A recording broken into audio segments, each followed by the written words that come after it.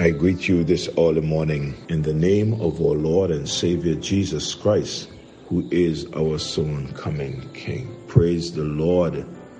We are all alive. God has kept us through the night and allowed us to live to see this wonderful day that we can serve Him.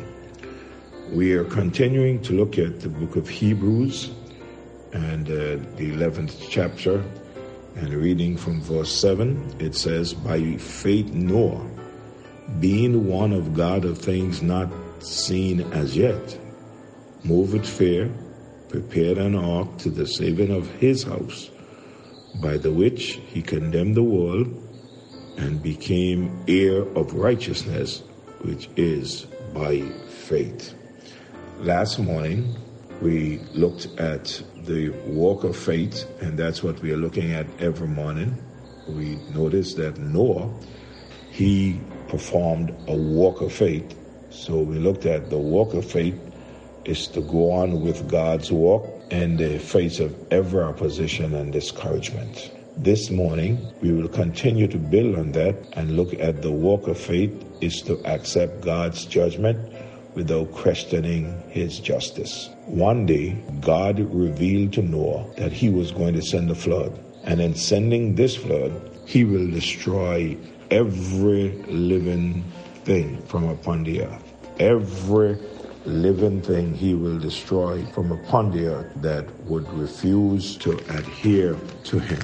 In Genesis chapter 6 and verse number 7, the Bible said, "And the Lord said," we must always pay attention to those words, "And the Lord said, I will destroy man whom I have created from the face of the earth, both man and beast and creeping thing and fowls of the air, for it repented me that I made them."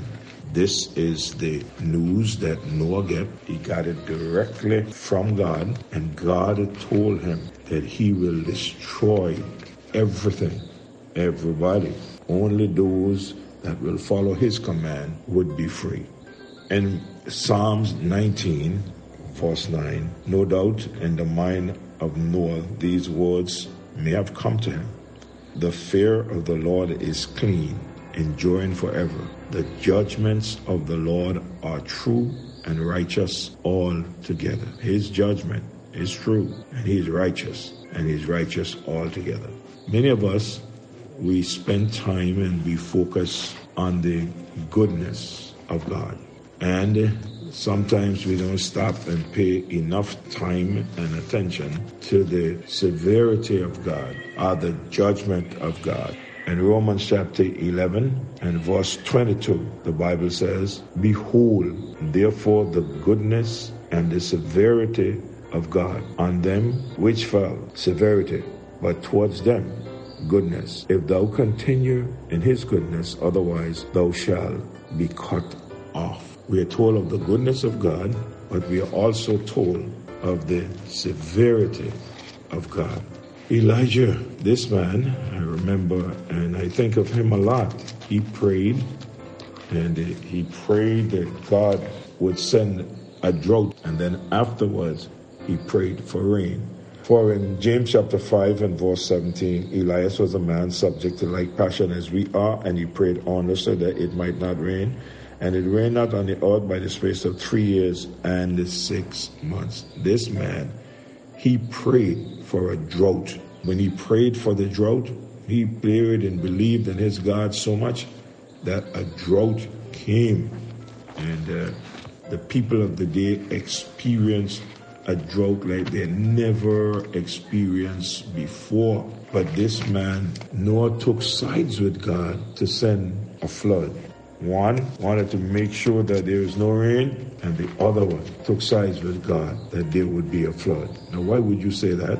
And Genesis 6 and verse 22, the Bible said, "Thus did Noah, according to all that God commanded him, so did he." Noah didn't argue and say, "No, Lord, I'm not going to do that. You can't destroy man from on the face of the earth. Lord, this is not a good thing to do. No, Noah didn't do that. Noah realized that if God said it, then he was responsible to do what God said that he should do. Now, there's another judgment coming to this earth, in which that we all must be aware of. Paul wrote about it in 2 Thessalonians chapter 1, verse 7 to verse number 9, where he said, "And to you who are troubled, rest with us, when the Lord Jesus shall be revealed from heaven with his mighty angels, in flaming fire, taking vengeance on them that know not God, and that obey not the gospel of the Lord Jesus Christ, who will be punished with everlasting destruction from the presence of the Lord and from the glory of his power." Now, many of us, no doubt, would say that the people of Noah's day, they did not obey God. The people of Noah's day, why didn't they obey God? For if they would have obeyed God and gone to the ark, they would have been safe. But let me ask, the people of our day, are we any better than the people of Noah's day? When the Bible tells us that God is going to come from heaven with his mighty angels and flaming fire, taking vengeance on them that know not God and that obey not the gospel of the Lord Jesus Christ, who shall be punished with everlasting destruction from the presence of the Lord and from the glory of his power, we are told about that. But what are we doing in regards to what God said that he will do? Many of us, we are not doing anything about it. So many out there that do not know Jesus Christ as Lord and Savior, but they continue to live. But I'm saying this morning, there is a coming judgment to this earth, and it's going to happen very soon. When God says it, God means what he says. And in closing this morning, let me call your attention to 2 Peter chapter 3. And I want to read for you from verse 9 to verse 14. And this is what it says. "The Lord is not slack concerning his promise, as some men count slackness, but is long suffering to usward, not willing that any should perish, but that all should come to repentance. But the day of the Lord will come as a thief in the night, in which the heavens shall pass away with a great noise, and the elements shall melt with a fervent heat, and the earth also and the works that are therein shall be burned up. Seeing then that all these things shall be dissolved, what manner of person ought ye to be in all holy conversation and godliness, looking for and hastening unto the coming of the day of the Lord, wherein the heaven being on fire shall be dissolved, and the elements shall melt with a fervent heat. Nevertheless, we, according to his promise, look for a new heaven and a new earth, wherein dwelleth righteousness. Wherefore, beloved, seeing that we look for such things, be diligent that ye may be found of him in peace, without spot and blameless. The work of faith is to live in the light of this solemn fact. So this morning, the walk of faith is to accept God's judgment without questioning his justice. Our Father, we know that you are true. We know that you are just. We know that you are loving. We know that you are merciful. We know that you are kind. And I rise this early morning to say thank you so much for all of that, plus everything else.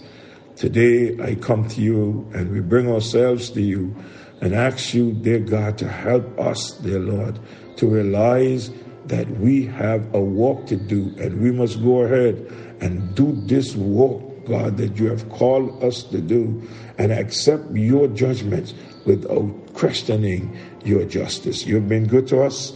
We love you, we praise you, we thank you. Be with your people now. In Jesus' name I pray. Amen. God bless you all. Enjoy this wonderful day. I love you.